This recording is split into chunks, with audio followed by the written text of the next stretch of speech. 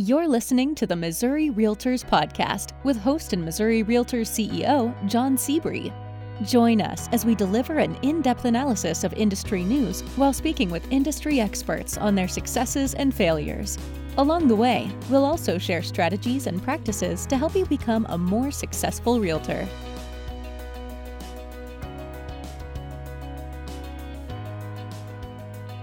Welcome back to the Missouri REALTORS podcast. I'm John Seabree, CEO of Missouri REALTORS, and your host.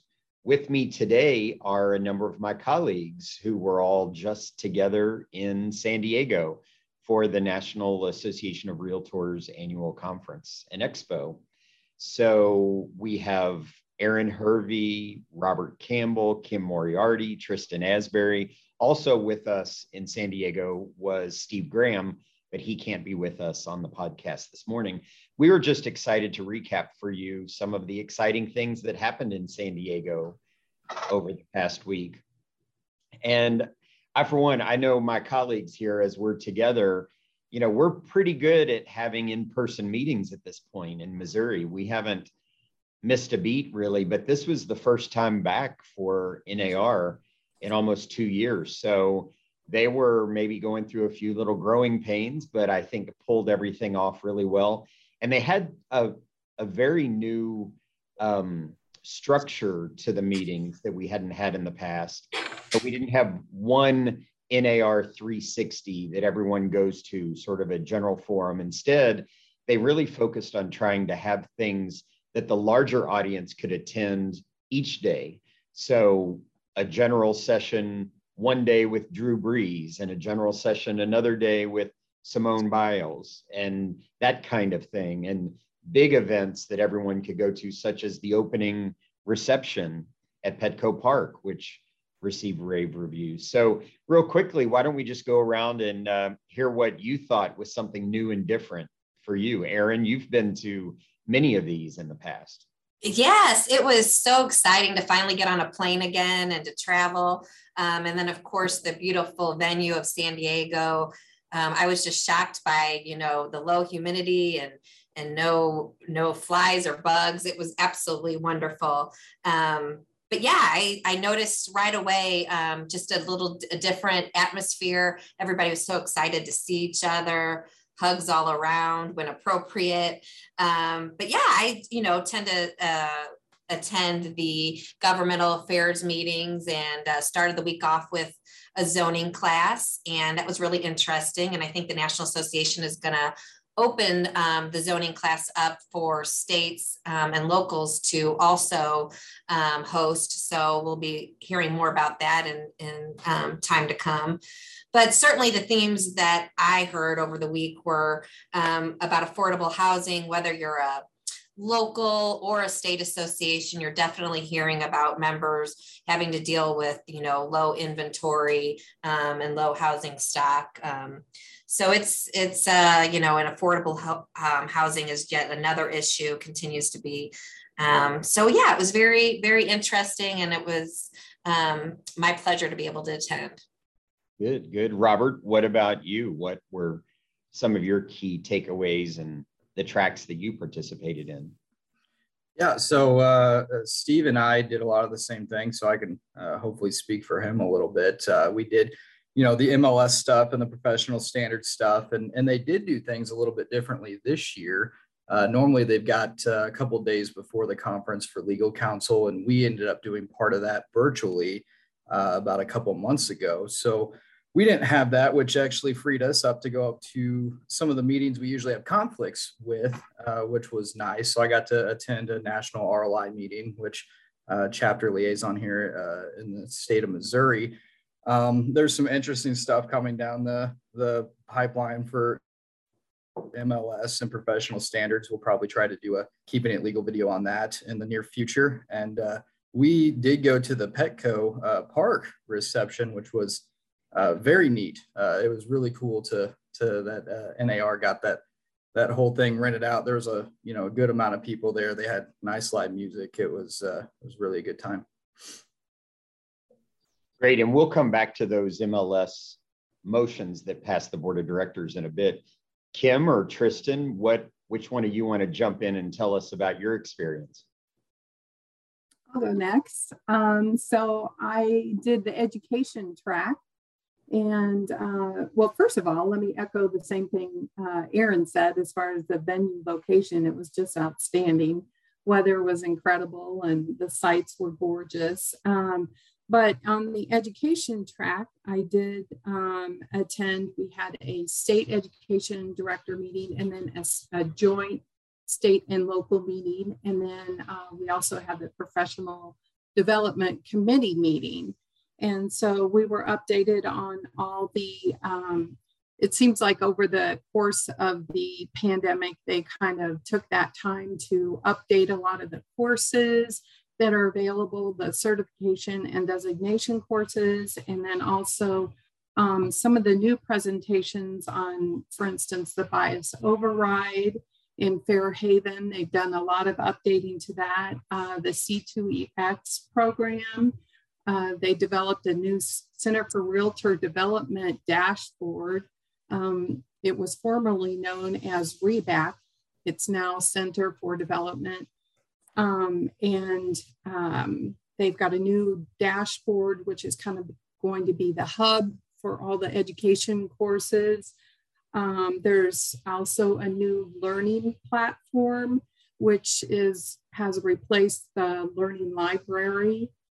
Let's see, we also went over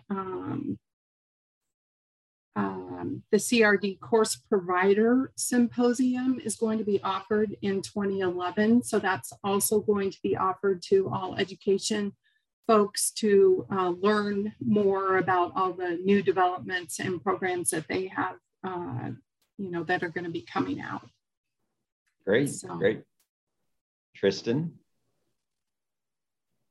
Absolutely. So not to echo what Aaron and Kim have said, but it was an absolutely beautiful location. I was shocked once we landed and had the opportunity to get out. Weather was beautiful. The folks were kind. So I think we all had a great time. I had the opportunity to actually kick off my week Wednesday evening, John, with the leadership team while we were attending Will's reception for the Leadership Academy. That was great to see. It was great to see the excitement on Will's face. And then that was just kind of the first step in beginning to catch up with everybody there at the association that we have not seen in quite literally years. Thursday, I had the opportunity to attend the Communications Directors Institute, or let me redirect what I just said there. It's Comm Directors meeting. We have an institute yearly, but it's the same folks that garner to share best practices, things of that nature. We had the opportunity to hear on economic forecasting, things of that nature from NAR staff. We also had an individual by the name of Valerie step in, and her focus, she has her own practice, but she's really taken a leap on social platforms to educate realtors in way of social platforms, things of that nature, how you can best reach your client, the best times to share information and so on. It was very informative. She kept you very engaged. It was a 6-hour meeting that day, so that was long. So I think NAR did a good job in that sense of bringing on folks to really keep you engaged. I even had the opportunity to attend one of the advocacy sessions with Aaron. That was neat to see. There they were speaking about their legislative priorities, such as the housing affordability, housing supply, land zoning and use, things of that nature. So it was great from a communications perspective, just to see what some of those topics are and what those topics are going to be walking into 2022. Beyond that, we all attended the general sessions. Can't even talk today. Drew Breeze, could have listened to him talk all day. He was fantastic, very engaging, and he did a great job of relating his life to realtors and how they do things in their own realm. So that pretty well concludes what I was a part of at the meetings. It was a little bit of everything. It was spread out, but we had options to really cross over and see what other folks in this realm were doing as well. And for that reason, it was very informative. That's great. You mentioned Will Klein graduating from NAR's Leadership Academy, and it was exciting to see so many Missouri Realtors leading in places all over the conference. And I began my week on Wednesday morning with the new Realtor lead class. Janet Judd, John Mayfield, and I sat through that. It was facilitated by Elizabeth Mendenhall and Ron Phipps, both past presidents of the National Association. And Elizabeth and I were part of the 6 or 8 people who wrote this new class. So it was exciting to see it kick off at this conference. And then we had Larry Keating formally received his Distinguished Service Award at the same event where Drew Brees spoke. That was very exciting to be a part of and see. And of course, we had our Missouri, Idaho reception honoring the 2 DSAs, Larry from Missouri, of course, and Gail Hartnett from Idaho. So that was fun to not do something that was just Missouri focused, but to network with another state. And I talked to a lot of people who said it would be a great idea to do that in the future, not just go away to see each other, but go away and meet some new friends. So that was good. And then, of course, Nate Johnson was honored as our Realtor of the Year. We saw Michelle Walker on stage at the Board of Directors meeting on Monday, talking about a new strategic plan for diversity, equity, and inclusion. She served this year, as most people know, as the 2021 chair of NAR's Diversity Committee. So lots more. We could go on and on about the Missourians who made an impact. And I actually had the great pleasure this year of serving on NAR's executive committee. So that's a sort of a once in a lifetime kind of thing. I was appointed as the one association executive in the country by President Charlie Oppler to serve this year. So I got to see all of the amendments and motions as they were coming through. And so very quickly, to everyone who's listening today, you will see the link to the NAR special report of the Board of Directors meeting with the exhaustive list of all of the actions that were taken. Most importantly, and the thing that probably sucked most of the air out of the room all week, was the governance PAG structure. And the governance PAG made a number of recommendations, all of them but one passed. Most importantly, they really wanted to see more small and medium board involvement in the Board of Directors. So this report that has since been adopted will now allow for special, in every state, there will be a designated small board representative on the NAR Board of Directors and a medium board representative. So that's really good. It changes the structure of the executive committee slightly. The one thing that didn't pass was the sunsetting of the delegate body. The delegate body is made up of one person from every local board in the nation voting, and they vote based on the number of members they have of that local board. So that did not pass, but the delegate body actually has only met once in the past 6 years. So it doesn't change our meetings a ton. Robert, there were a number of MLS policies. Just generally, can you give the listeners a sense of the direction of those? Yeah, so, and you can chime in, John, with some of the more particulars, but I think the general gist of it is, we had that DOJ settlement that between NAR and Department of Justice that, anybody following along is, falling through, but NAR did feel that, competition is a good thing. We're all about competition and fostering a free market, a competitive market. And so a number of the rules that were proposed in the DOJ settlement actually were still on the table and proposed to go through for MLS, and some of that bled over into professional standards as well. So, probably the biggest things I think that, the listeners are going to want to keep an eye out for is, you can no longer advertise your services as free. If you're getting paid any kind of compensation from any source, that's a big one. It's a little bit different, and that's one that bled over into professional standards as well. And then, a couple other things about on public facing sites, making sure that the offer compensation is available, on every listing, and that agents can't filter listings based on the brokerage or agent that has the property listed or based on the offer of compensation. I think you covered it well. And if anyone wants more detail on these, they can read that in the report that we linked to.